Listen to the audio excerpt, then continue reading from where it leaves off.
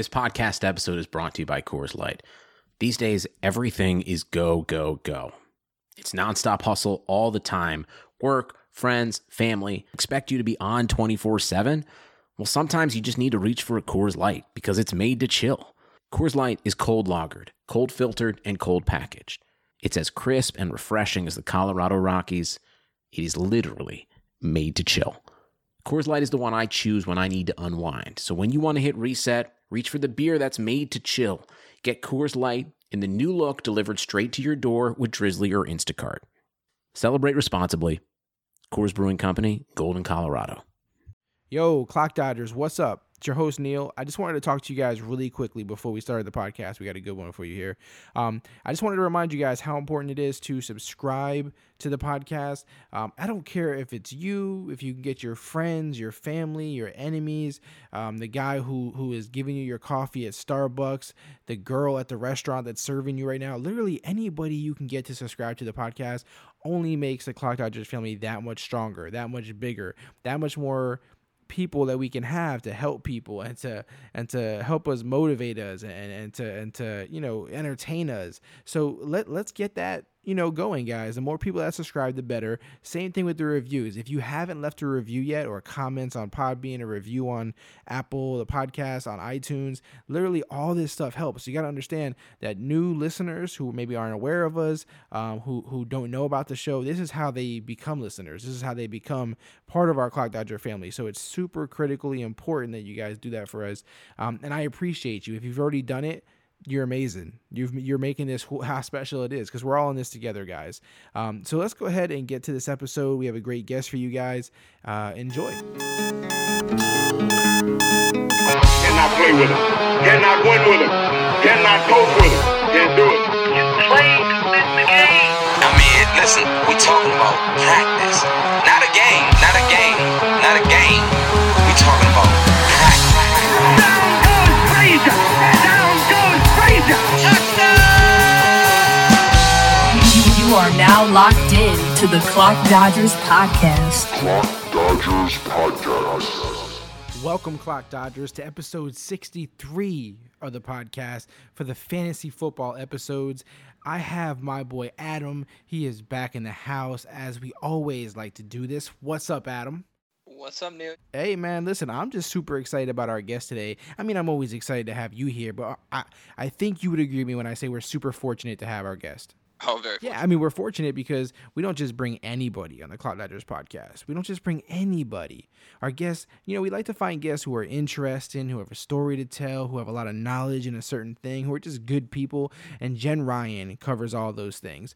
Jen Ryan writes for Football Diehards. It's an honor to have her on. She's obviously super active on fantasy Twitter. If you don't follow her already, please do. But welcome, Jen Ryan, to the Clock Dodgers podcast. Hey guys, thank you. That's I almost didn't know who you were talking about there for a minute. That's like really nice. Thank you. No problem. Yeah, absolutely. We're happy to have you. I mean, obviously, you are a regular contributor on Football Diehards. Like I said, just on Twitter alone, you're super active there.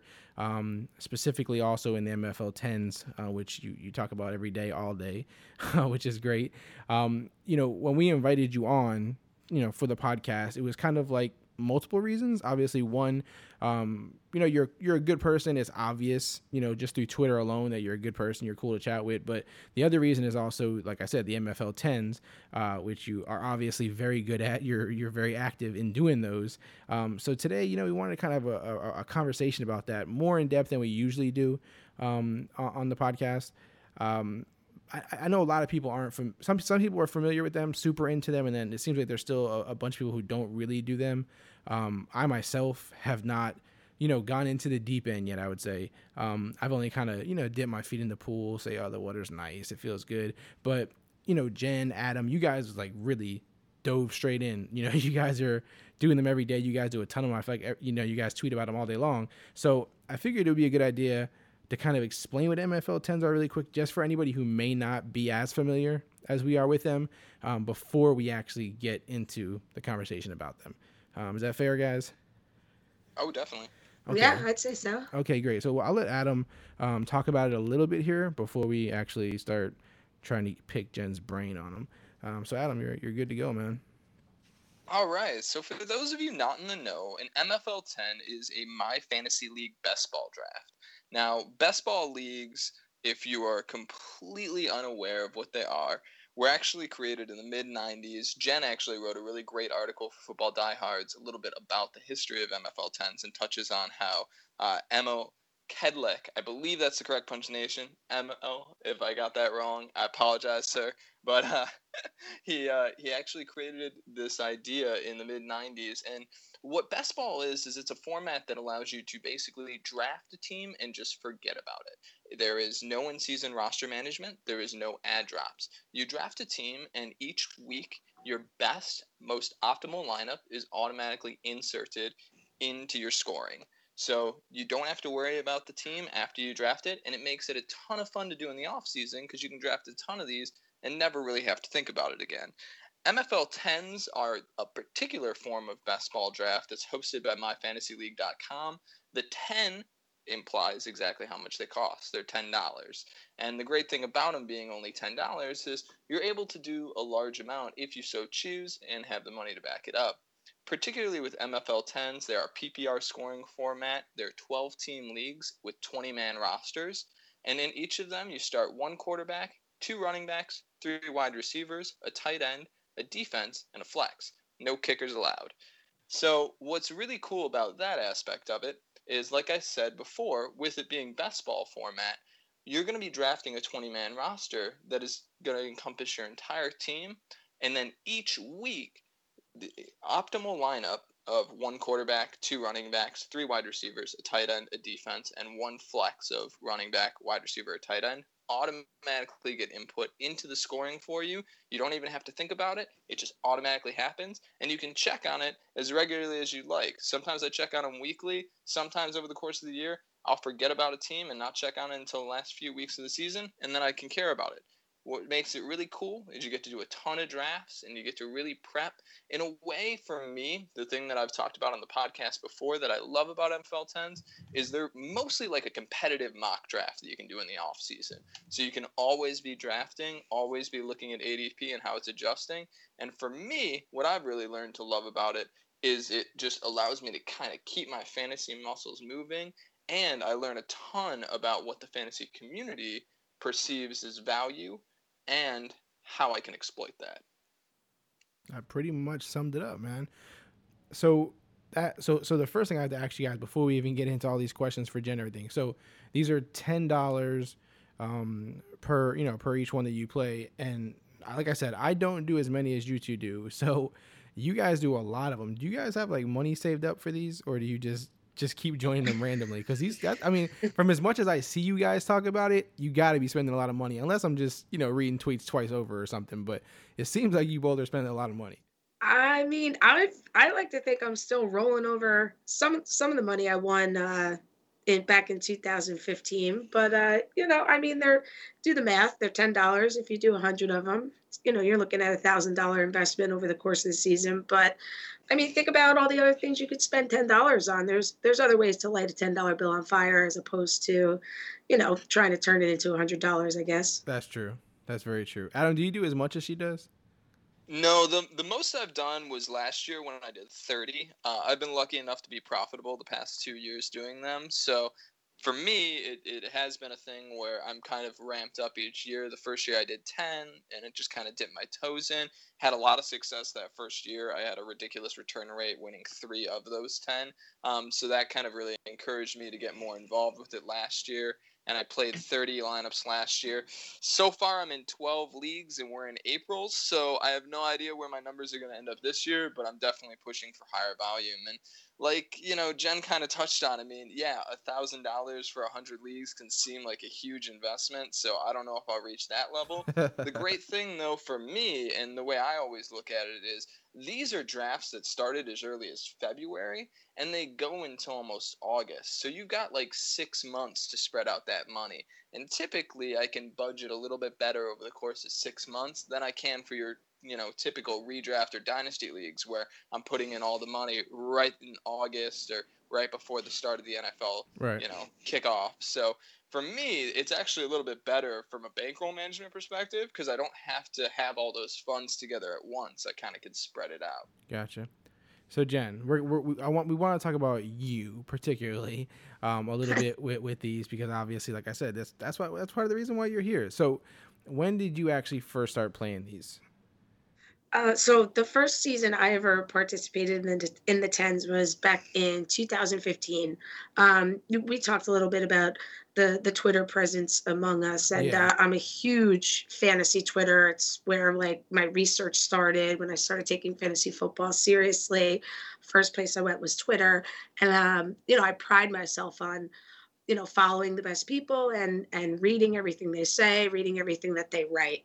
And I kept seeing these tweets from all these experts that I was following, February, March, saying that they were making these draft picks. And I saw this hashtag MFL10 and I was just kind of jealous. I had no idea what they were. I thought it was sort of this like private thing that, like fantasy writers and people who worked for websites participated in. So I did a little Googling and I found out what MFL 10s were. So there was a website I was writing for back in 2015 called the Fantasy Football Librarian, and one of the writers was like, "Hey, do you want to get one of these $10 best ball drafts?" And I was like, "Yeah, of course. I'd love to start practicing." Because I was a big mock drafter, and you know how those goes. Sometimes someone will take Tim Tebow in the first round just to screw everything up, Yeah. So I was like, yeah, let me get one of these, and I swear, next thing I knew, I was like, God, I did like 15 of these already, and then by the time the season was over, my first season, I did over 40 of them, and then I was addicted, and then last year I got over that century mark just playing them like a psycho, and here I am in another year. But it's great because I'm sure you guys play in home leagues. I mean, those are my favorite leagues. Of any experts league I've been in, or any of the like the leagues for the football diehards magazines, anything like that, I love those leagues. But there's nothing like the home league, especially my family league. For sure. And I love going into that draft, not only knowing everyone I'm going to draft, but pretty much having an idea of where everybody else is going to be taking players also. It's paid practice. So it's worth it for me. I enjoy them. And I think anyone who really gives them a shot would enjoy them too. Yeah. It's interesting how you called it paid practice. And it is pretty accurate when you think about it. When you mentioned earlier that, you just kind of threw out a number like 100 of them and you said you've hit that century mark. Is that kind of like your sweet spot, or are you just going to keep looking for more and more every year, you think? Oh, I mean, I don't know if I could call it a sweet spot. I will say, I mean, it's what I aimed for last year and I hit it. And that was a lot of that had to do with rolling over profit from 2015. I was disciplined about keeping some money in the MFL bank.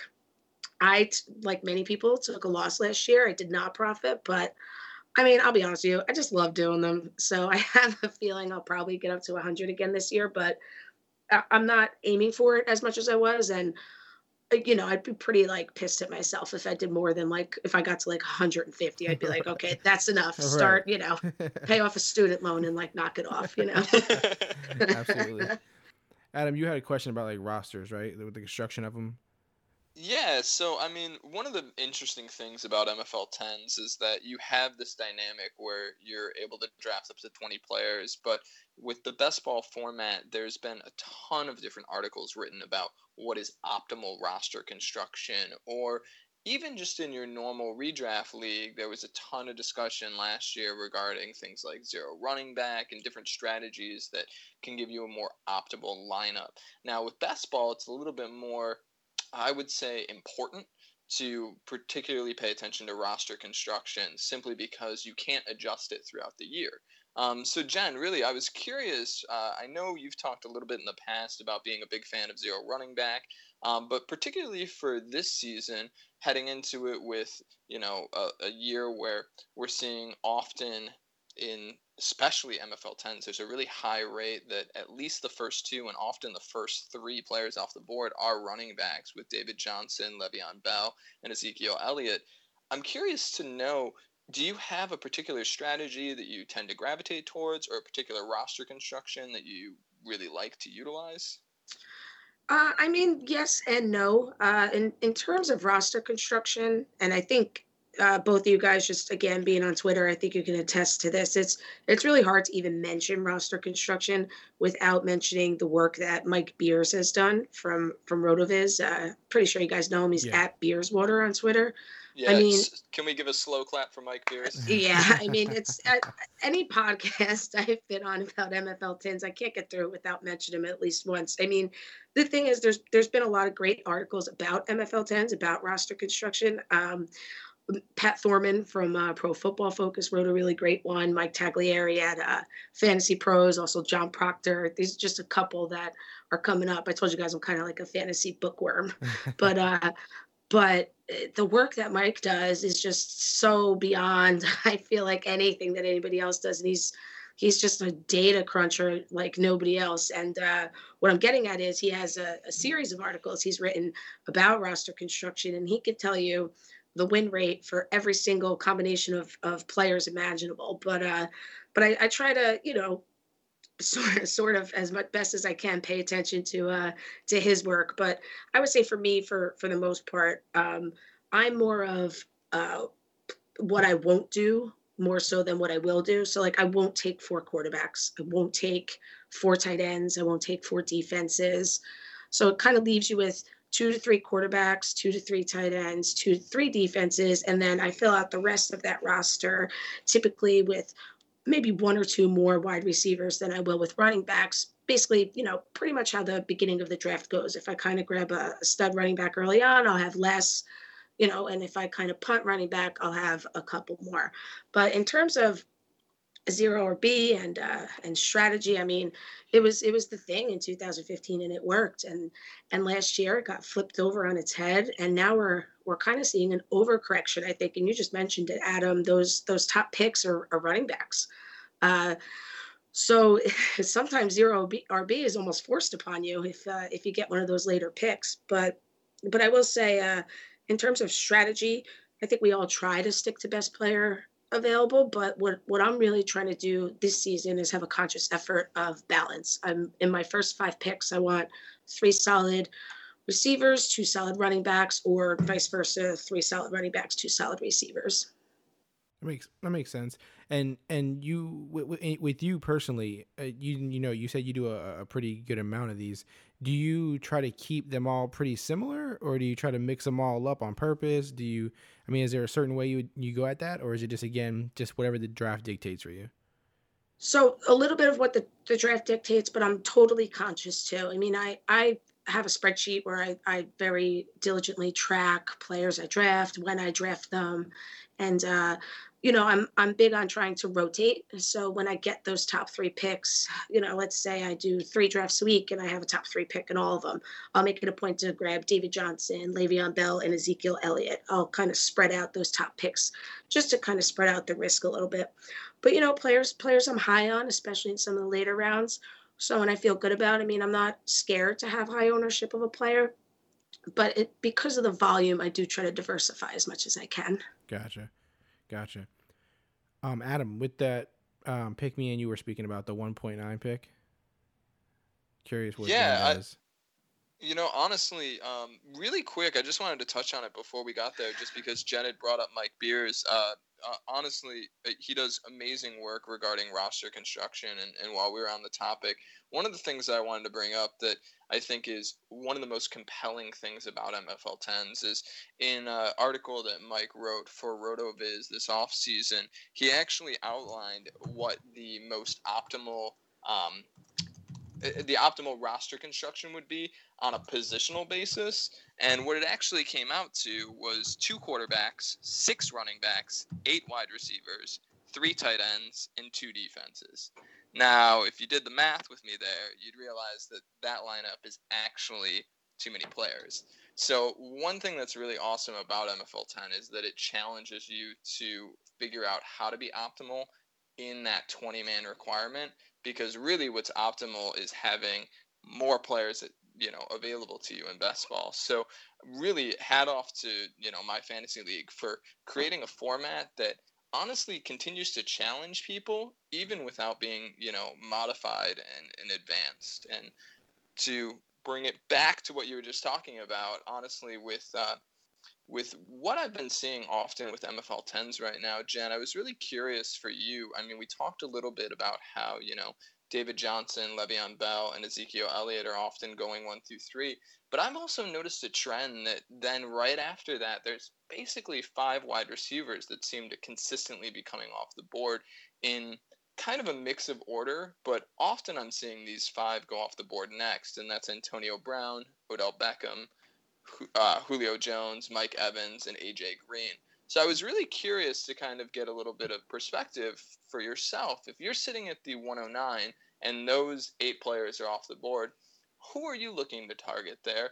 And what type of kind of flow are you hoping to see come back to you in the second round?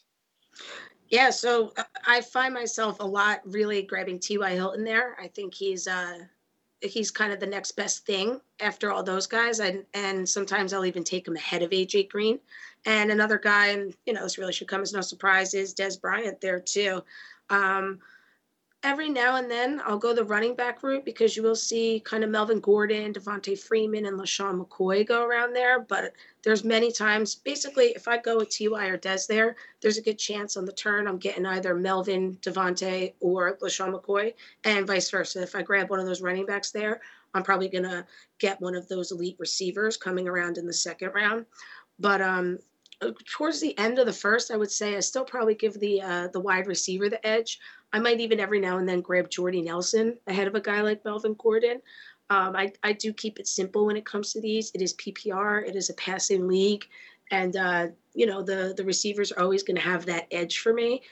But it's a tricky spot down there because, if you, let's say for argument's sake, you go Dez and T.Y. and you load up on 2 receivers there. Well, now you better start looking at in that third round a guy like Carlos Hyde or Mark Ingram. So the end of the first, where that was my sweet spot, I guess you could say last season, has kind of become tough because once those first 5 to 7 guys come off the board, now 8, 9, 10 get a little tricky. Adam, is that typically what you're doing right now since you've been doing these, or is that not? Yeah, honestly, it was really interesting because as Jen was talking, the only one that I was going to add was Jordy Nelson, and then you added it. So I think that what's interesting about these My Fantasy League MFL 10s, especially if you play them a lot, you notice that really early in drafts, we kind of all sort of fall into line as far as what ADP dictates as far as who's available when and what players you're going to target.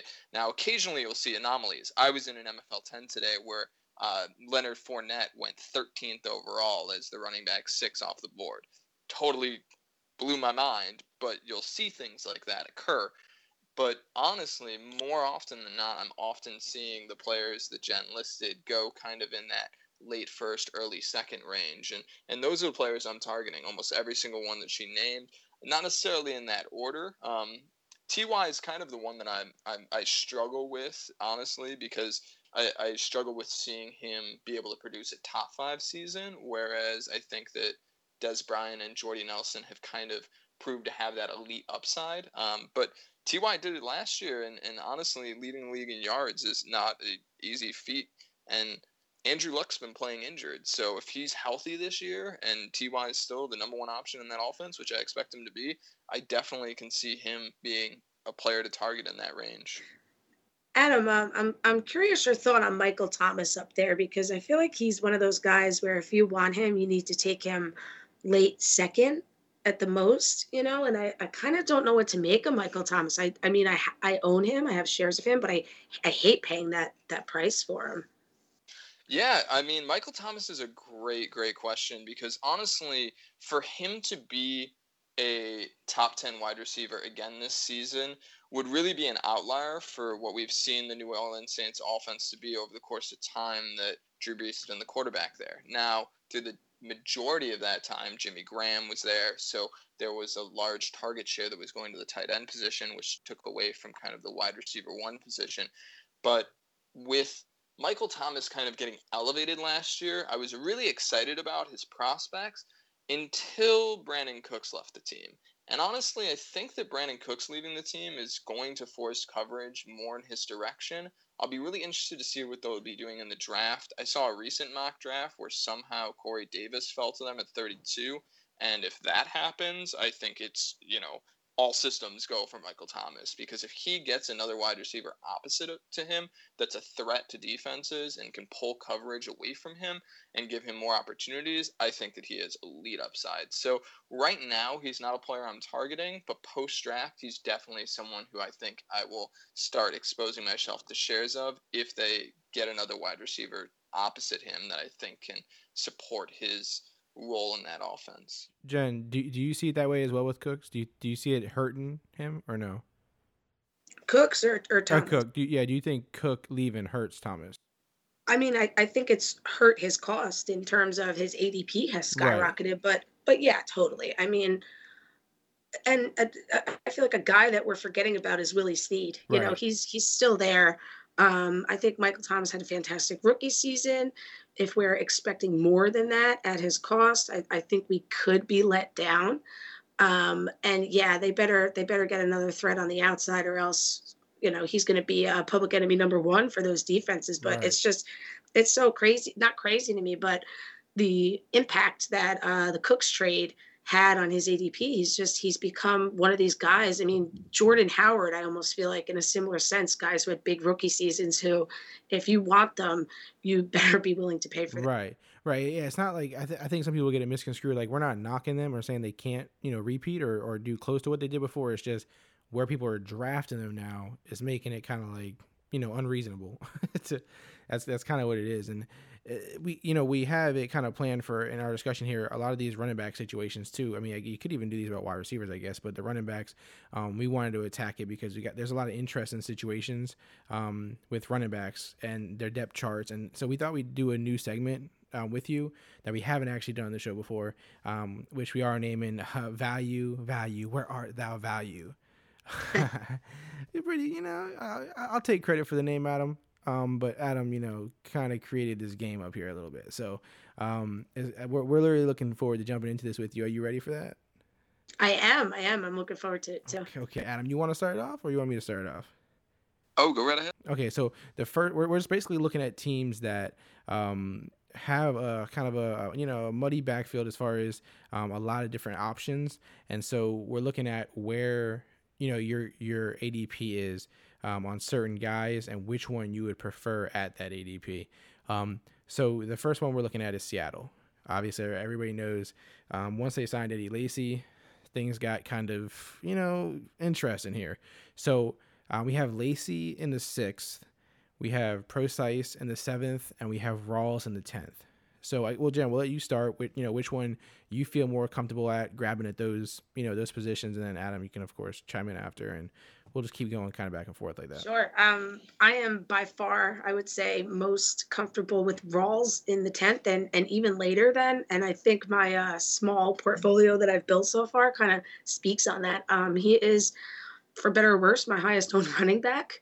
Prior to the Lacy signing, I mean, back beginning of end of February, beginning of March, I mean, he was going in like the 4th, 5th round.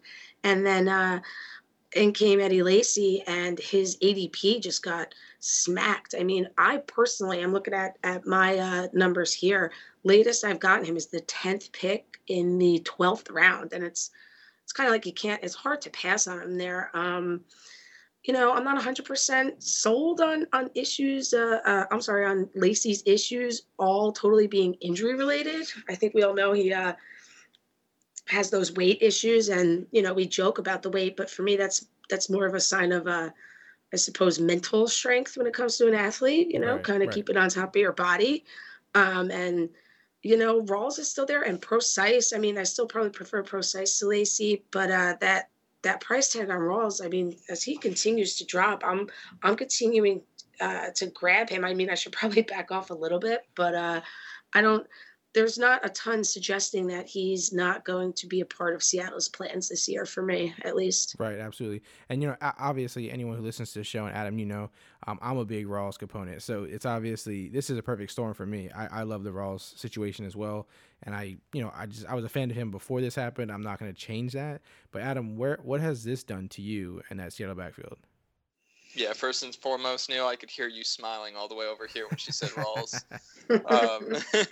Yeah, actually, I did not expect that from you, Jen. So that actually was really interesting to me because really I see Eddie Lacy kind of coming in and being the ideal replacement for Rawls. I feel like really the Seattle coaching staff has talked about it a little bit. I mean, they want Lacy to be big. Now, he's way too big right now, but he does have these financial incentives to lose weight. Hopefully that motivates him. Really, I think the biggest struggle with Lacy, in my opinion, is trying to gauge that level of motivation. I think if he's motivated, he could be beneficial, but really the thing that I'm most afraid of when investing in the Seattle backfield is their offensive line. They were pretty atrocious last year, and I don't really know how much they've done in the offseason to improve that. And unless they do something in the draft that really has them focusing back on the offensive line, I'm not looking at Lacy or Rawls as someone who I'm really looking to invest in. Rawls, I honestly might grab some shares of just because he is in that range where if I'm going zero running back, he's someone who I could see being, an asset to that sort of team structure.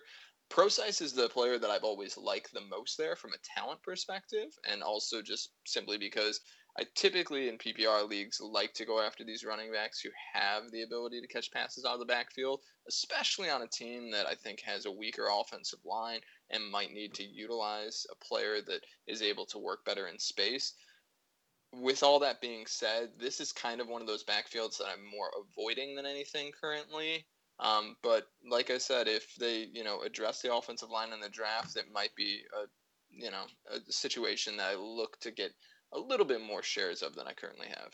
Gotcha. It's going to be hilarious when Russell Wilson leads the team in rushing yards and we all look like a bunch of idiots. Yeah, it's like they got 4 running backs, right? Yeah, that's gonna be a weird one. Let's move over to Baltimore. We got Woodhead in the 8th, Dixon the 9th, and West in the 15th. Obviously, with all these, these are just averages. They can be going earlier or later in whatever MFL 10 you're in, but just in general, Woodhead in the 8th, Dixon in the 9th, and West in the 15th. Jen, where are you at on this one?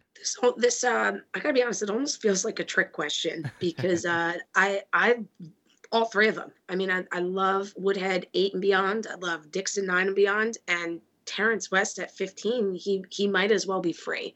I think every single one of these backs are going to give you usable weeks. And the great thing about best ball is you don't have to figure out which one it's going to be. Right. The computer will do all that for you. But, I mean, I guess we're talking pure value, maybe the cheapest guy, Terrence West. I mean, he's not facing a suspension. He's not new to the team, so he has that going for him. And people forget he was quietly an RB2 last season in PPR leagues. He had more points than guys like Jonathan Stewart, Duke Johnson, and they're all being drafted way ahead of him.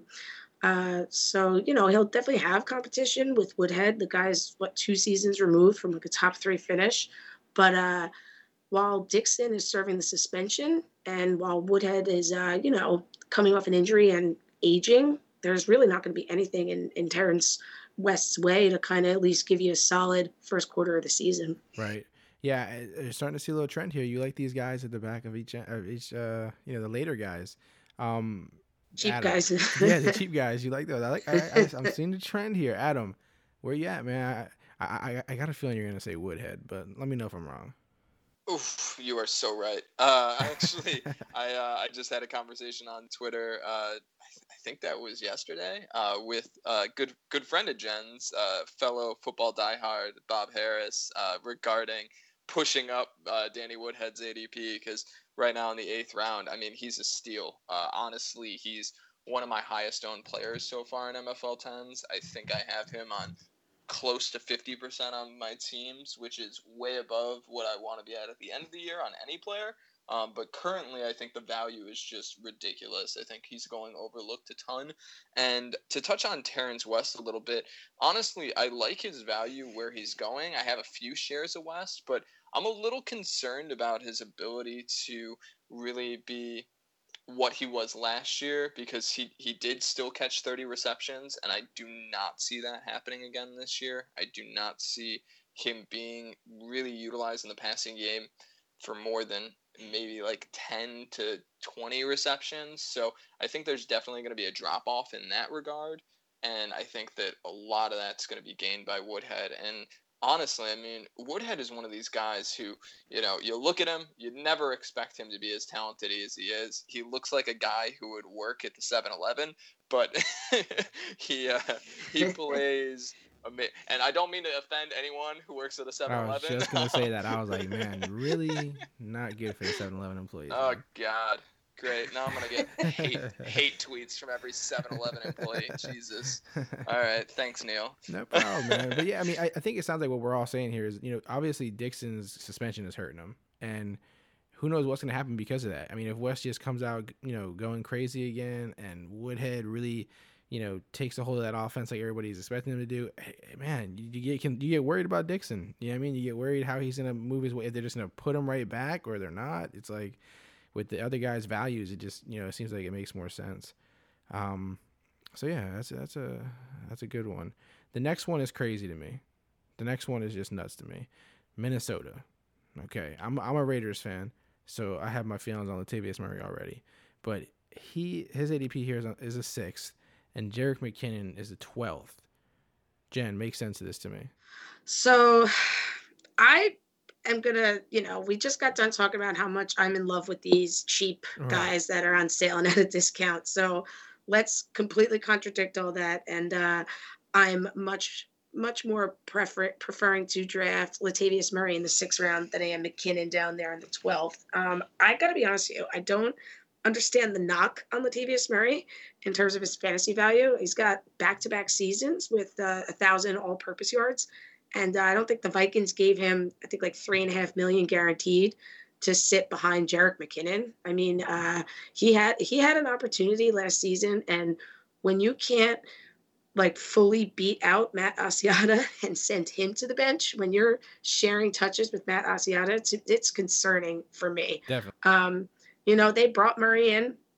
Again, I don't understand the knock on him. It's like he, in my opinion, gets very little respect in terms of his fantasy abilities. And he's one of these guys where I'm going to roll the dice on him in the 6th round over the McKinnon discount, personally. Interesting. I didn't expect that. I didn't expect I got to keep you on your toes. And you're doing just that. Adam, are you with Jen on Murray here? Or, I mean, I know you got McKinnon love in the past. I don't know if that has waned at all through these rough times, but I mean, I can't see you straying away from McKinnon, but let me know, did Jen just convince you, man? No, the reason she's catching you so off guard, Neil, is she's agreeing with every take you've ever proposed on this podcast. It's amazing. I don't know if Jen just sat and just listened to Clock Dodgers podcast to prepare and was just like, I'm just going to make Neil feel good. I'm like, I told you, I research everything. You guys. There you go, right? So ultimately, I think that this is kind of a similar situation to Seattle for me. I really do not feel like I can invest much in either of these running backs with the weaknesses that they have on the offensive line. Latavius Murray just came over from Oakland, who right now potentially has the best offensive line in the league with as much accolade as a team like Dallas gets. Oakland is right behind them as one of the best offensive lines in the league, especially for their rushing attack. They were blowing gigantic holes open for him, and, he did a great job taking advantage of that. Right. That being said, even with one of the best offensive lines in the league, he didn't produce like a number 1 running back. Of course, when you're drafting somebody in the 6th round, you're not looking for that sort of elite upside, but I just don't see it behind the Minnesota offensive line. Again, unless they do a lot of things in the draft to really look to improve the line, and that might help me shift my opinion a little bit. As we've talked about many times in the past, I'm a huge metrics guy. I love what Jerick McKinnon looks like on paper, but he was never able to make anything happen behind that offensive line, and I really don't see Latavius Murray being able to either. For me right now, both are kind of fades. I'll probably have some McKinnon shares just because I can't quit him, but it's going to be one of those players who I know that I have to kind of lower my shares on in MFL 10s, And really, ultimately, unless they do something to improve that line, it's another situation that I'm kind of looking to avoid. Yeah. I mean, like I said, I'm a Raider fan, and obviously I loved Latavius Murray when he was a Raider. And, I mean, he had his faults, but like you said, he took advantage of the opportunity, and he did well in that. Some Raider fans were a little frustrated, thinking he could do more. But my only concern is how the Raiders just let him walk like they did. And then he goes, like you said, the offensive line isn't fantastic in Minnesota, but it'll be interesting, man. I'm rooting for him personally, and obviously Jen is a fan, so how can I not be? I gotta go with her, man. But there you go. Yeah, that's what I'm gonna go with. But I am rooting for him. I am a little worried though. But I'm rooting for him. The next team, I don't know how we're gonna figure this one out, but this the New England Patriots. They have so much going on right now in their backfield that I don't know what we do here. Basically, we got Burkhead in the 9th, Lewis in the 11th, which some people are saying Lewis may not even be a Patriot much longer. You got Blunt, who may be a Patriot, may not be a Patriot. They may re-sign him. We don't know. His is an 11th round. You got James White, who just re-signed. I believe it was 3 years, 4 years, in the 13th. And then Gillislee, is he there? Is he not? Is it confirmed 100% that he's there now, or the Bills going to make an offer? I don't know. Do you guys know, either one of you? Yeah, Gillislee was signed as of today. So it's a lock. It's in. He's done. Yes, it is. Okay. Yep. So I don't know his ADP. Do you guys know where his ADP is right now? I have it in front of me. I can get it in 2 seconds. Okay. Yeah. Because this is a crazy backfield, because the Burkhead, some people were really bumping him up here and liking him because, again, like you said, metrics and what it looked like he could be if the Patriots give him a lot of run. You got Lewis, who is always injured and may not be there. You got White, who showed a lot last year, especially in the playoffs. And then if you have Gillislee there, he's another metrics guy, kind of like Burkhead, who people are going to go crazy for. I've already seen people on fantasy Twitter, we keep talking about it, saying he's the best running back there, all this kind of stuff about what he can do if given the opportunity. So I don't know which one you want to start on this one, because it's a messy one. But if one of you feel really confident about any of these guys, please let me know. Well, I'll go ahead and start, because really I want to start with a giant shout out to both Swagzilla and Two Drink Minimum, who were on the last podcast with Neil. Please, if you haven't gone and listened to it, everyone go back, listen to the podcast that Neil just put out with those guys in the Fantasy Life app, because I don't know which of the two it was. I kept getting the two mixed up. It was Swag? Yeah. Okay. Dang, way to go, Swagzilla, because he actually threw out there the potential for Dion Lewis to get cut, and I thought it was ridiculous listening last night, and then all of a sudden today, they went ahead and they signed Mike Gillislee, and they extended James White's contract. That means currently they have now, in this offseason, signed Rex Burkhead, they have signed Mike Gillislee, they've extended Brandon Bolden and James White. That's 4 running backs right there on the roster. Now, Brandon Bolden is probably going to play special teams, but this is the New England Patriots we're talking about. They're not going to be looking to have 5 running backs on the roster to start the year. If they do, it would be a total anomaly from anything that we've seen in the Bill Belichick era. So for me, I think Swag was right. I think that there's a good possibility that they've moved on from Blunt and that Dion Lewis could be a cut candidate in the offseason, which really right now is shocking. Now, ultimately, I think that there is the potentiality that, he performs amazing in the offseason, he sticks around, and they kind of finagle something where one of the other guys gets released, but one of them isn't staying on the roster. And then for me, kind of from a fantasy perspective, there were some great stats that came out from Numberfire and also from Player Profiler about how both Mike Gillislee and Rex Burkhead were 2 of the most efficient running backs in the NFL when they had touches last season. And let's be honest, as much as people like Bill Belichick and people in the NFL want to act like they don't look at analytics, they do. And when you see things like them going after these guys who literally were the most efficient running backs who weren't getting, a ton of touches, it gives me the impression that there's something in that they see that they like. Now, we've seen it time and time again with the New England offense that they're able to just really fit whoever they want into their system and find a way to be successful. So for me, it's not an avoid situation, but it's really a value situation. I was a huge James White proponent going into last year. In fact, he was my most owned player in MFL 10s. It wasn't like he did amazing in the regular season. Everybody kind of has this perspective of him that, he had a great year. He had an amazing Super Bowl. But ultimately, from a season perspective, what he was able to do is he is a receiver who plays running back. He does not get a ton of carries, but for PPR leagues, he can have those games where he is able to catch 5 balls or sometimes over 5. And for me, he kind of supplements, especially with a zero running back approach, that bottom barrel of the roster. So it gives you kind of a weekly floor. So he's a guy who I do still like to target. Granted, his ADP in the 13th is much higher than I would have originally expected it to be. And I'm kind of hoping that it, drops back down and I can get some more shares of him, because right now where their ADP is, I'm probably not touching any of them.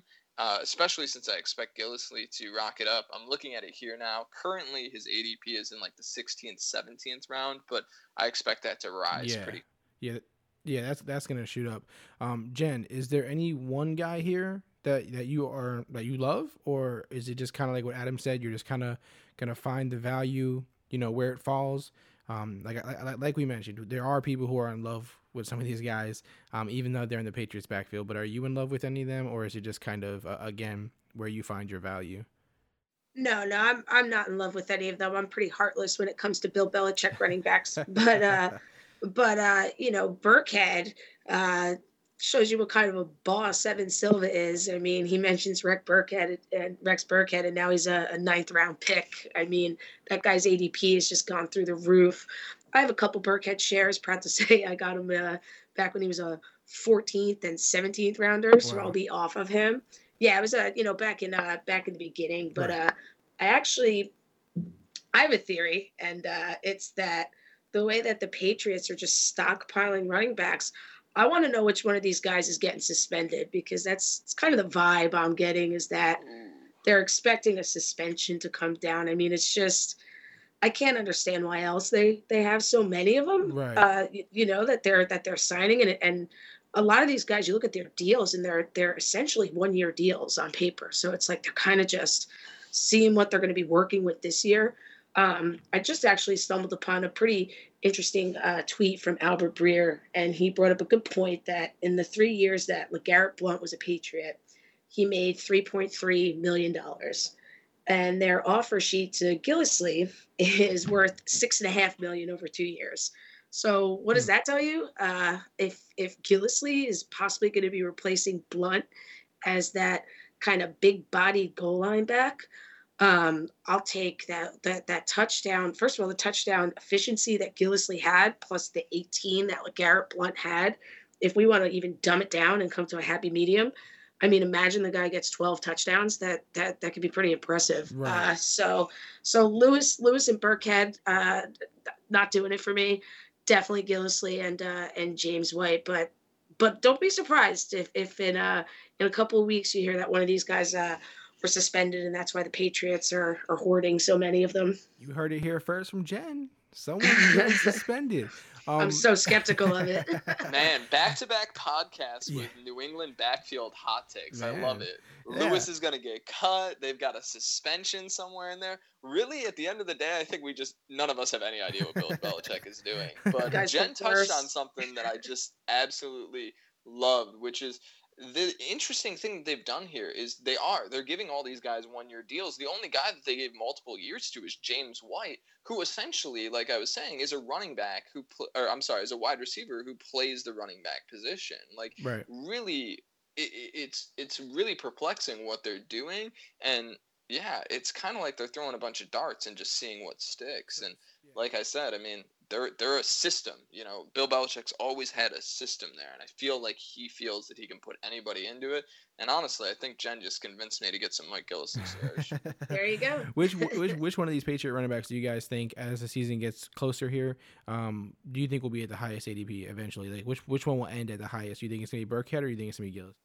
I think Burkhead. I mean, people he's like the Matt Flynn of running backs. The guy had one fantastic game, and all of a sudden he's like a fantasy stud. I think it's going to be Burkhead, but I guess we'll see. That'll be interesting. Yeah, I think Jen hit the nail on the head when she said Evan Silva, because, man, there's something about these big fantasy analysts like Matt Harmon. Whenever he talks about a wide receiver, you just watch their ADP skyrocket. You know, Evan Silva has just as much, if not way more, of a reputation in the fantasy community. So when he puts something out on Twitter, you just see like that ADP just peaks, and ultimately he becomes, you know, to the point where he's no longer draftable, in my opinion, because it's just his ADP is so high that for me to take that risk, it just, there's so many other guys that are going in that range that I feel more confident in. Yep. I think it's totally a credit really to Evan Silva too. It's if Evan Silva likes a guy, you can bet that a lot of people are going to like him, and it's, you know, it's because he's just, I guess, one of the best out there. So I joke that he drove up Burkhead's ADP, but I mean, look at the effect of it. You know, he went from a guy in the teens back when he was with Cincinnati to going to New England to you know, sort of being, you know, talked about by popular, super smart, super well respected people. And, you know, it kind of, if you want to look at him like he's made of money, you know, he went from costing like $500 to $1,000. He got like a comma out of nowhere. Yep. Very impressive stuff by those guys, man. The last one as far as team backfields go is Detroit. They have some guys that they're actually, their ADPs right now for our game sakes here and for what it is actually the same. So it's Amir Abdullah in the 7th and Theo Riddick also in the 7th. Jen, do you have one that you prefer over the other? Do you avoid them both? I mean, how do you attack this Lions backfield in MFL 10s? You know, I got to be honest with you. They're one and the same to me at this point. I feel safer with Theo Riddick. Theo Riddick fan. I prefer him a little later. I'd hate to take him in the 7th.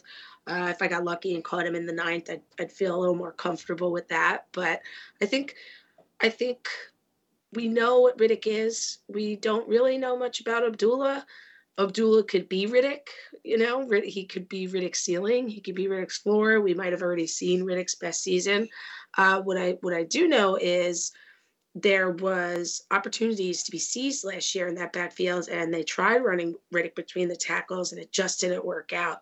And, you know, Abdullah does have the opportunity. He will have the opportunity to kind of seize that at least 2 down back role. But, you know, if they just want to go ahead and put the wide receiver tag on Theo Riddick, I'd probably feel better about taking him in the 7th round.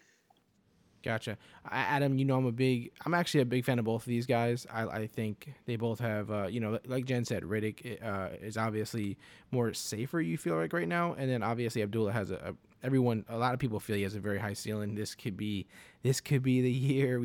It seems like we keep saying this with him, but are you with Jen on this? You prefer Theo Riddick and maybe a little later, but or are you on the Amir Abdullah bandwagon? Honestly, I am grabbing a ton of both these guys. They're 2 of my most owned running backs right now, and as much as I probably would say against it, I have drafted some teams with both of these guys because their ADP right now, for me, is low enough that they do become a value. Like Jen said, I mean, sometimes you're getting these guys in the 8th and 9th round, and there I just feel like they're gigantic steals. Jen touched on it a little bit. You know, Amir Abdullah hasn't really broke out yet, and he was someone coming into his rookie season. I mean, he had just about everyone touting him. I mean, the metrics guys loved him.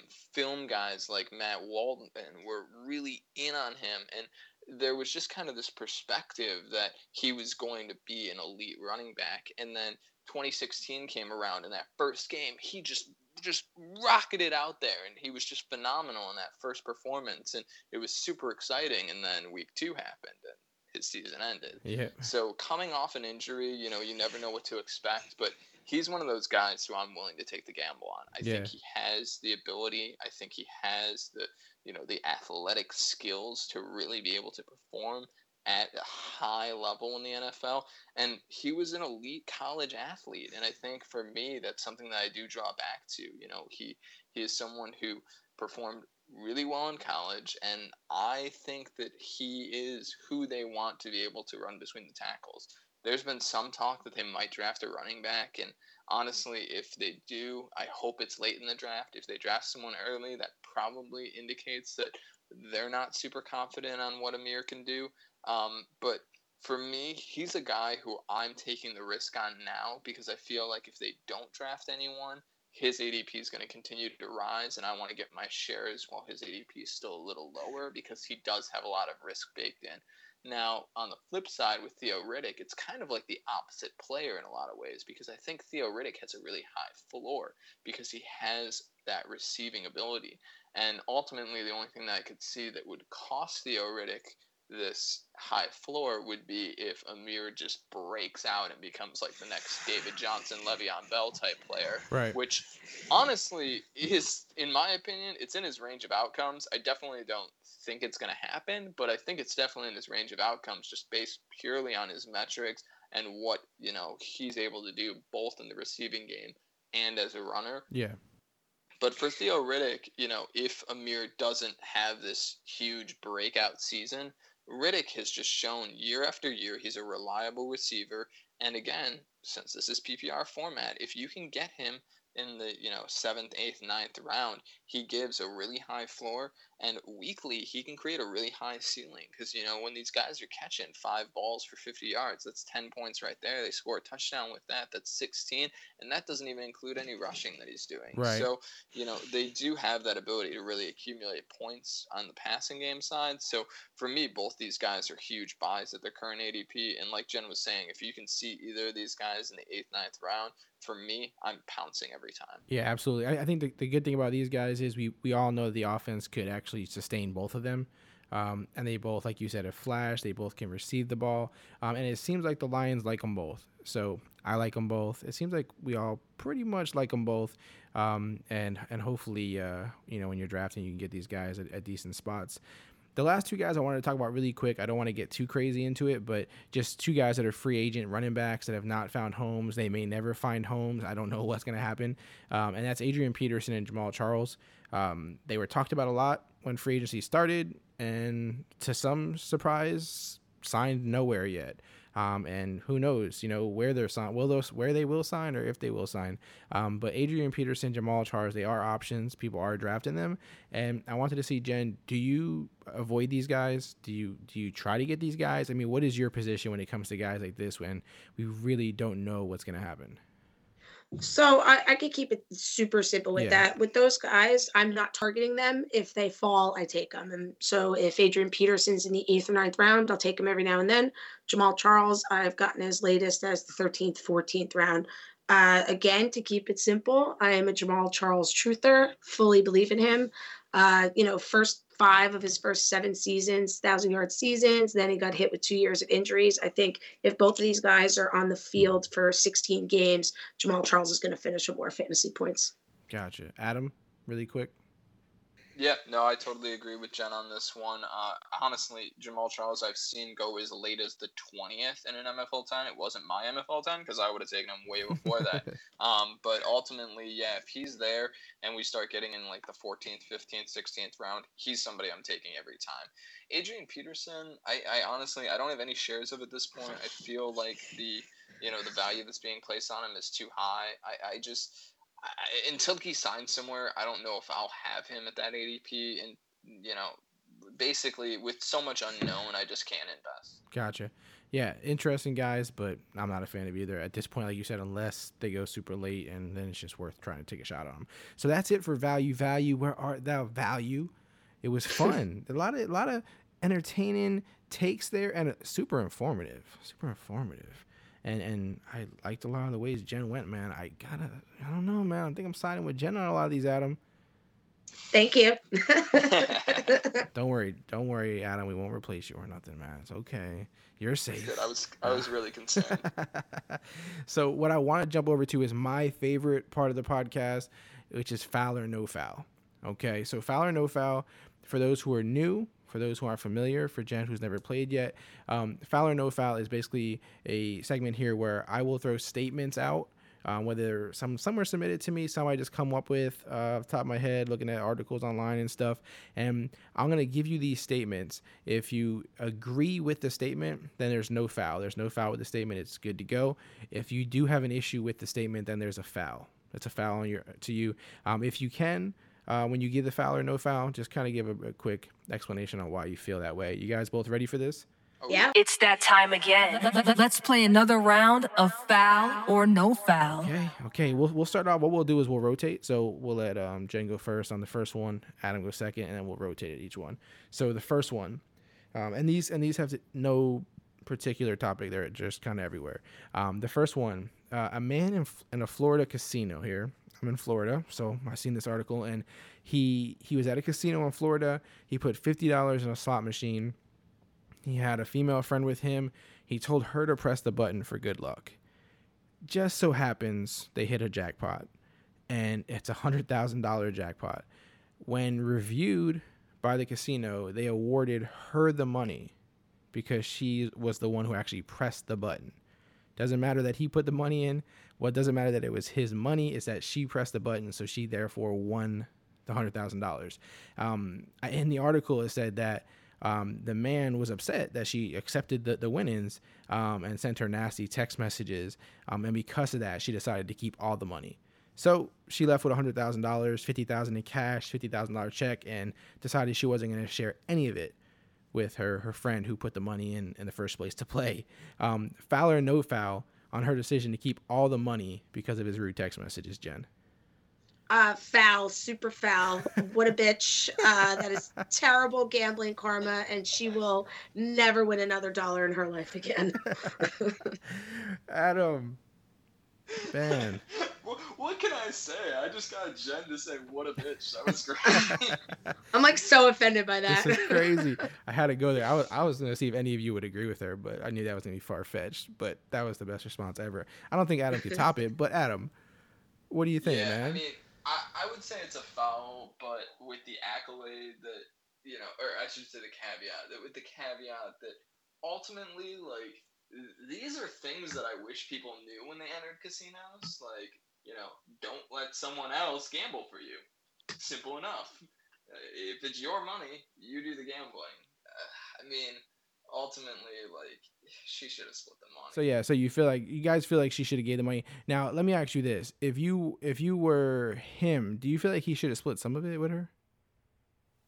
50-50, you partnered up. I'm sorry. I mean, it's like self-explanatory. Get out of here. I don't get it. Like, high five and split your money. Those are some terrible friends. That's crazy, right? Yeah. It's nuts. It's crazy. But it's Florida for you guys. When they say Florida news, man, it's not no joke. Serious stuff. The next one, I actually got this. I actually thought of this statement because of Jen's Twitter. Uh-oh. So that's why I got this one for you. So this statement is: drafting a rookie running back and MFL 10s are a good strategy. Foul or no foul? Adam, you can go first. Foul. Okay, Jen, go first. Sorry. No, it's okay. It's okay. I'm sorry. No. Go ahead. Foul. I don't do it. History says not to do it. You're not getting Ezekiel Elliott. I'm like being really harsh right now, by the way. But I just figured it's okay. That's the foul or no foul. That's the foul or no foul attitude. I figure it's part of the game. It brings it out of you. So everyone, please stop it with this like second round Leonard Fournette. No, that's all foul. It's all foul. Adam? Yeah. You sneaking in some rookie running backs, man? No, it's totally a foul. Ultimately, like, the hype on these guys is just way above what I think they can do. The only one who I'd even consider is Christian McCaffrey, just because I think he has a high floor with his receiving ability. So I have taken, I think, one share of him, maybe in like the 5th round, but even that to me is probably a reach. I probably was just getting too excited about the draft and just wanted to have a share of him. And honestly, I probably wouldn't recommend it. Thinking back, it might have been the 6th, which makes me feel a little better, but I might also just be trying to justify what I was doing. But yeah, that being said, I mean, I've heard Jen touch about this on other podcasts, but really the rookie hype around like the big 6, it's just not worth it. Ultimately, where they're being drafted is just, it's really like almost their ceilings. I mean, when you're drafting these rookie running backs as, I mean, I'm seeing them come off the board pretty consistently in like the teens and upwards of, as I said, Leonard Fournette going running back 6. You know, you're not getting these guys where they can produce beyond where you're drafting them. And for me, that's always my goal when drafting. I want to draft a guy. Either if I'm drafting early, I want a guy who I feel like can consistently hold that spot. And if I'm drafting a guy in the mid-rounds, I want a guy who can improve on where I'm drafting him from. I feel like that should be pretty much common sense when drafting. And when I'm seeing these rookies go that high, I think it's just people chasing last year. Absolutely. Yeah, it's just one of those things, guys they're just exciting. They want to get the rookies, and so they tend to draft them earlier. And that's in MFL 10s, regular redrafts, Dynasty, everything. But Dynasty is a little different. But the next one, Jon Jones, UFC, one of the best fighters, probably some would argue the best fighter ever. Jon Jones should be awarded a title shot versus Cormier immediately from his return to the UFC after being suspended, foul or no foul. I cut off Adam before, so I don't know if I should go first here. You can go first every time. Forget Adam. So what I think is I'm kind of a new UFC fan, and I'm super into it. And I'm gonna say no foul, but with a caveat, kind of like how Adam said before, I don't think Jon Jones deserves a damn thing personally, but I do want to see Daniel knock him out. So I'm gonna say no foul. Give him the title shot. I kind of love Daniel Cormier. It's like everybody hates the guy. I think he's great. He shuts everybody up. So I don't think Jon Jones deserves a damn thing, but I would love nothing more than to see Daniel get it done. And I think they were talking about it maybe coming up in July, if I'm not mistaken. Yeah, I believe they said the end of July if Jon Jones is ready. Go Daniel. Yeah, otherwise Cormier may get a different fight. And Cormier, man, like you said, he's taking that heel, position and he's running with it. And I love that he's doing that instead of, he's embracing it rather than fighting against it. Totally. And I was super surprised by his last victory. I thought Rumble had more, but he didn't. Adam, you think Jon Jones deserves that title shot straight out the gate, or he should earn it back? Yeah, I say no foul as well. Honestly, since WME purchased the UFC, I just see no way that they don't just immediately throw him a title shot. I mean, they're trying to make their money back, so I think that's just what's going to happen. Now, I kind of agree with Jen on this. Like, I'm not a big Jon Jones fan from, like, a fan perspective. I think that he really is kind of, I mean, he's one of those guys. He has all the talent in the world, and just, he's had struggles, but even the things I've heard from him, like, he was on the Joe Rogan Experience podcast for like 3 hours, and Joe Rogan, when he has these long, drawn-out podcasts, to me it really opens up who a person really is. And when I was listening to that, he just seemed kind of fake, and he seemed like he had all the answers kind of scripted out and just kind of knew what he was supposed to say, but I didn't really get the idea that he felt it. That all being said, as much as I want Cormier to beat him, and sidetrack really quick, isn't it great that Cormier is the heel, but he's also one of the commentators for the UFC now? I think that's so ironic that he's like taking this bad guy mentality when honestly he's the good guy in this situation. Like, Jon Jones is the one who has like a drug problem and has, struggled with actually being able to fight even in the UFC. Sidetrack over, but ultimately what we've seen from Jon Jones in the course of his MMA career is that he is potentially the greatest athlete to ever compete in mixed martial arts, and I'm excited to watch him compete again. I too want Daniel Cormier to beat him.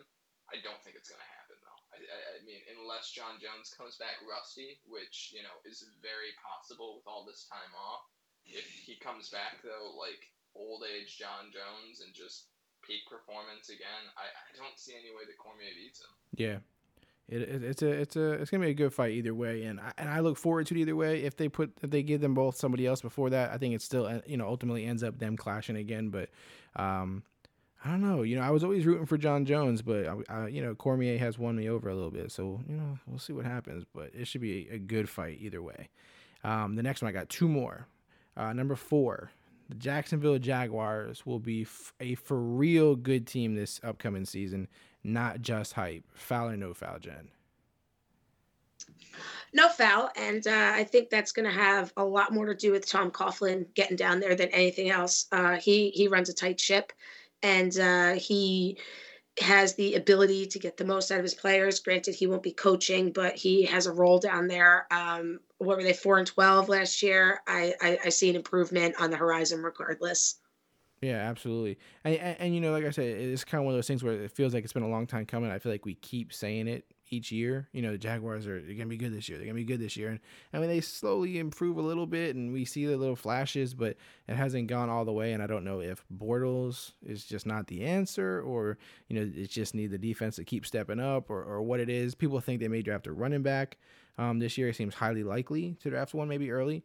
So we'll see. It's hard to not be a believer in it at this point. They just keep adding pieces, so it's hard to keep not believing it in the pieces they keep adding. Adam, you agree? You know foul on this one, or are you gonna go the other way? Yeah, I'm gonna say foul. I think their defense is gonna be good, but I just don't believe in Blake Bortles. Ultimately, I think from a fantasy perspective, he's a guy I'm definitely drafting because he throws the ball a ton and he has the ability to just put up points. Right. But from an NFL perspective, I mean, I wouldn't be shocked if they were looking to find his replacement in this draft. I don't really know if his replacement's there because this draft doesn't have a lot of QBs that I'm a big fan of. But ultimately, I think that they're going to continue to struggle from an offensive perspective. And unless they're able to, put something together, maybe from more of a running game perspective, draft a running back early and just kind of build that way, that might be, what helps propel them forward. But ultimately, I just don't see them being a playoff contender this year. Interesting. The last one I have for you guys, HBO announced that the Buccaneers are going to be the Hard Knocks for this season. They're going to be the team that they use for this season. So knowing how fantasy fans tend to, like we mentioned earlier with the rookies and everything, they tend to ride the hot names and the names that they're seeing more in the media and the names that they're seeing talked about more. The statement for this one is HBO's Hard Knocks show will raise the value of Buccaneers players in fantasy drafts due to the extra media exposure. Foul or no foul? I'm going to say foul. I don't think HBO is going to influence the fantasy nerds out there. How much higher can Mike Evans' value possibly get? Right? I mean, Jameis Winston, he kind of going the same place this year he was going last year. And then in terms of the backfield, everyone is cheap. There's not one guy back there that you're spending a lot of money on. I mean, like I said, I don't see HBO having a remote effect on how people view the Bucs. I think if anything, you're just gonna really, in my opinion, depending upon how mature or immature he is, either bring up a lot of people former feelings about Jameis Winston, or people are gonna fall in love with him. It'll be one of the two, and it'd be interesting to see how the Bucs handle that because he's one of those guys where, when we talk about these off-field things, he kind of got off easy with that stuff in terms of, public perception. So that's really more what I'm looking for is if people are like, wow, I really like that Jameis kid, or if they're like this, if they kind of can't stand him. But equating HBO and fantasy football, I completely will call foul on that and say no. Yeah. And we're trying to, maybe we'll find out whether Jameis is the kind of guy to take that 100,000 and split like the lady in the first foul or no foul, or if he's the guy who will split it. But I just say that because not necessarily the fantasy nerds, like not the diehards like us, but it does seem like a lot of the newer fantasy football fans or the more amateur ones just seem to be very easily influenced by media stuff. Sometimes it seems. So I was just wondering, Adam, what do you think? Yeah, I mean, I'd say foul as well. Like I don't see it impacting dramatically. I mean, like you said, I think it just depends on the individual. I will say though, this might be the first year I watch Hard Knocks. Honestly, you never watched it before? No, I've watched episodes before, but I gotta be honest, most of the time it's kind of boring to me. I'm not gonna lie. But this is once like they actually have a team that seems interesting. I mean, they've got Deshaun Jackson, they've got issues in that backfield. We'll be interested to see if, Doug Martin stays there. If they draft a running back, that could be really interesting. I mean, they have Charles Sims there, but, Deshaun Jackson just went there. They've got a lot of things that are compelling. So I might actually watch for once, but as far as it influencing how I look at fantasy, I think if you're letting things like that get to you, you're probably paying attention to the wrong things. Yeah. This seems like the foul or no foul filled with like drama and stuff, right? I mean, we had the lady who stiffed the guy the $100,000. We got rookie running backs being drafted early, which Jen and Adam, we do not like that. You got John Jones. We got Hard Knocks, Jameis Winston. This was a foul or no foul, not intentionally filled with drama. So I'm most surprised that Adam doesn't watch Hard Knocks. I mean, I know. What kind of football fan are you? Come on, man. Come on.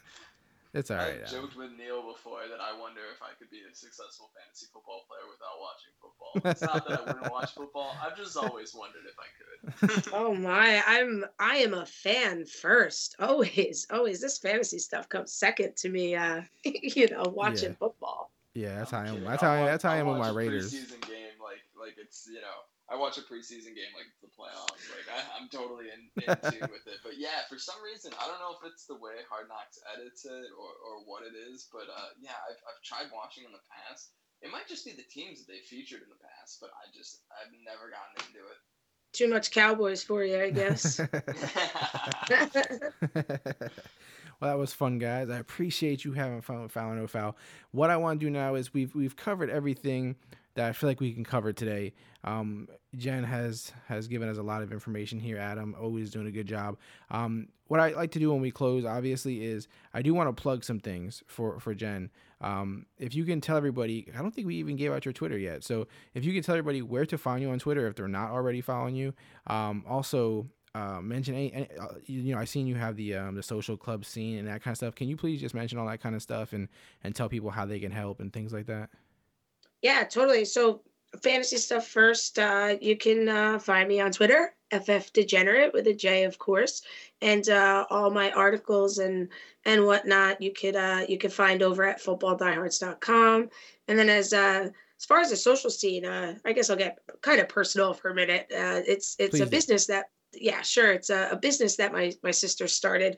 So real quick, my one sister worked in nonprofit sector for adults with special needs for about a decade. And then my other sister, she works at a high school for adults age 18 to 22 with special needs, just, big on life skills and social skills. And around here where we live in the New York, New Jersey area, all the programs end around 3:00 and, everyone has a parent, for the most part that works. And Right. there's just nothing really for them. So to fill that hole, the social scene is open from 3 to 8 every night. And, it's an environment where you just kind of come, you be yourself, you cook, you socialize, you make friends. There is no schooling involved. There is no correction of behavior, if you will. It's just sort of come and be yourself. My sisters and their staff, they guide them, but the way that they look at it, they really are just hanging out with their friends. It's a membership-based program. So right now, big thanks to my good friend Curtis Patrick. You can find him at Dynasty Command on Twitter. He helped design the T-shirts. And what they're doing is they're raising money for some of their underprivileged clients who maybe are a weekly client but wants to become a monthly client. So any money they raise will go towards those who have expressed interest in wanting to spend more time at the social scene, but perhaps the funds don't allow for it. But check out the website and, they're great. My sisters, if you guys think I'm remotely cool, you could just multiply it by 1 billion and that's what they are. But it's I just got goosebumps, actually, no joke, just thinking about how cool the whole fantasy community is. I mean, of all the T-shirts that have sold, so more than half of them have been from you guys. So I appreciate it. And if you're in the New York, New Jersey, Connecticut, Pennsylvania, Delaware, anything area, and you have an adult in your life who you love, who's disabled, as my sister likes to say, drop by and just tell them Jen sent you. They'd be happy to see you. That's awesome. Thank you. And definitely Thanks. Anybody who can, help that, please do get the shirts, help any way possible. Don't forget to follow Jen. Also, Adam, we had something special as far as MFL 10s, correct? Yeah, Yes, we do. So, for those of you who've stuck around for the whole podcast, we are actually going to be doing a Clock Dodgers NFL 10 just for the listeners. So, really cool opportunity to be able to give a try what we've been talking about here. So, if you've made it all the way here and you're one of the first people to hear these words come out of my mouth, you're the lucky listener, because ultimately Jen, myself, and Neil have created a private MFL 10 specifically for you. So basically all you have to do is you go to My Fantasy League's MFL 10 page. Really the easiest way to find it is to do a Google search for MFL 10. If you click on that, it'll pull right to the public league page for My Fantasy League, which offers MFL 10s. If you scroll down to basically like 3/4 down on that page, there's a section for private leagues. If you enter into the private league, it's going to have a password. That password is going to be Clock Dodgers 1. Clock Dodgers is going to be all one word and the number 1. So once again, that's Clock Dodgers 1 for the password for the league. The first 9 people who want to join us, we're going to have an amazing Clock Dodgers only MFL 10, and we'll see if any of you guys can beat Neil, Jen, and myself. That's awesome. Guys, if it's okay with you, I would just like to kind of extend that. Anybody who wants to join the league, if they click the pinned tweet on my page and buy a T-shirt, I'll pay for your entry. All 9 of you. If 9 people decide they want to buy a T-shirt to support the social scene, your MFL 10's on me, and you could try to take our money. That's amazing. That's awesome. Wow, way to go, Jen. That's awesome. Oh, thank you guys. For sure, man. That is amazing. That is awesome, guys. Please, do it as quickly as you possibly can. Get a shirt. That's one of the most important things that this whole episode. If you take anything from this, please help out Jen and her sister's causes there. Jen, I like to let people finish off the episode with any kind of message. I know that message was obviously very important, so I don't know if you wanted to use that as your closing, or if there's anything else that you just wanted to tell the Clock Dodgers before we go. Nope, just that, and of course, go Cowboys, always. Oh, go Cowboys! No, okay, that's fine. That's fine. It's your choice. Well, Adam, Jen, I want to thank you both for spending time with me and giving all this information out, having fun, laughs. Everyone, I'm sure, enjoyed this. I really appreciate it. I'm happy to do this again, Jen. If you ever want to come back, if we haven't scared you off, we would love, me and Adam would love for you to come back. And talk anytime. Some more. Absolutely. So you guys have a good night. Thank you very much. Thanks, guys. Thanks so much, Jen. Take care, Neil. Hey guys, again, it's me, Neil. Really quick before you go, thank you for listening. Thank you for listening all the way and making it this far. You're amazing. You heard Adam. He mentioned the MFL 10, the Clock Dodgers official MFL 10 that we have going. Me, Jen, Adam, we're already in it. So we're waiting for you 9 to sign up. The first 9 are in. We can't hold it off for anybody. We can't make any special arrangements. Jen stepped it up. You heard the offer that she made. If you buy a shirt for her social club scene, she will actually pay for your entry into the MFL 10, which is super cool. I mean, you should just buy a shirt anyway and not ask her for that. But if she made the offer, so it's there. It's available to you if that's what you want to do. It's for a good cause, guys. Please, if you took away anything from this episode, that is the most important factor. That. And Jen does a lot of MFL 10s, and she knows what she's talking about. Those are probably the most clearest things from this episode. But again, thank you guys for being a part of this. This is amazing. Subscribe, review, tell your friends. Do anything you can to get this into the hands of more people, because there's so much good that is coming from it, and you guys see it. So be on the lookout. Visit clockdodgers.com. We have all kinds of rankings up there, census rankings, rookie rankings, great articles from guys that have nothing to do with football, that do have something to do with football. Just go on there, check it out. Don't forget to get yourself a wristband. We have T-shirts probably coming soon, I believe, and there's different kinds of contests. So the more you stay in tune with it, the more you stay a part of it, and the more you share this thing, the more people that we can get involved, and the more good we can do, more fun we can have. Let's have fun, guys. We're going to go ahead and send you off with Liquid Spiral. Later. Visit ClockDodgers.com for more unique content. Connect with us now by following at Clock Dodgers on Twitter, Instagram, and Periscope.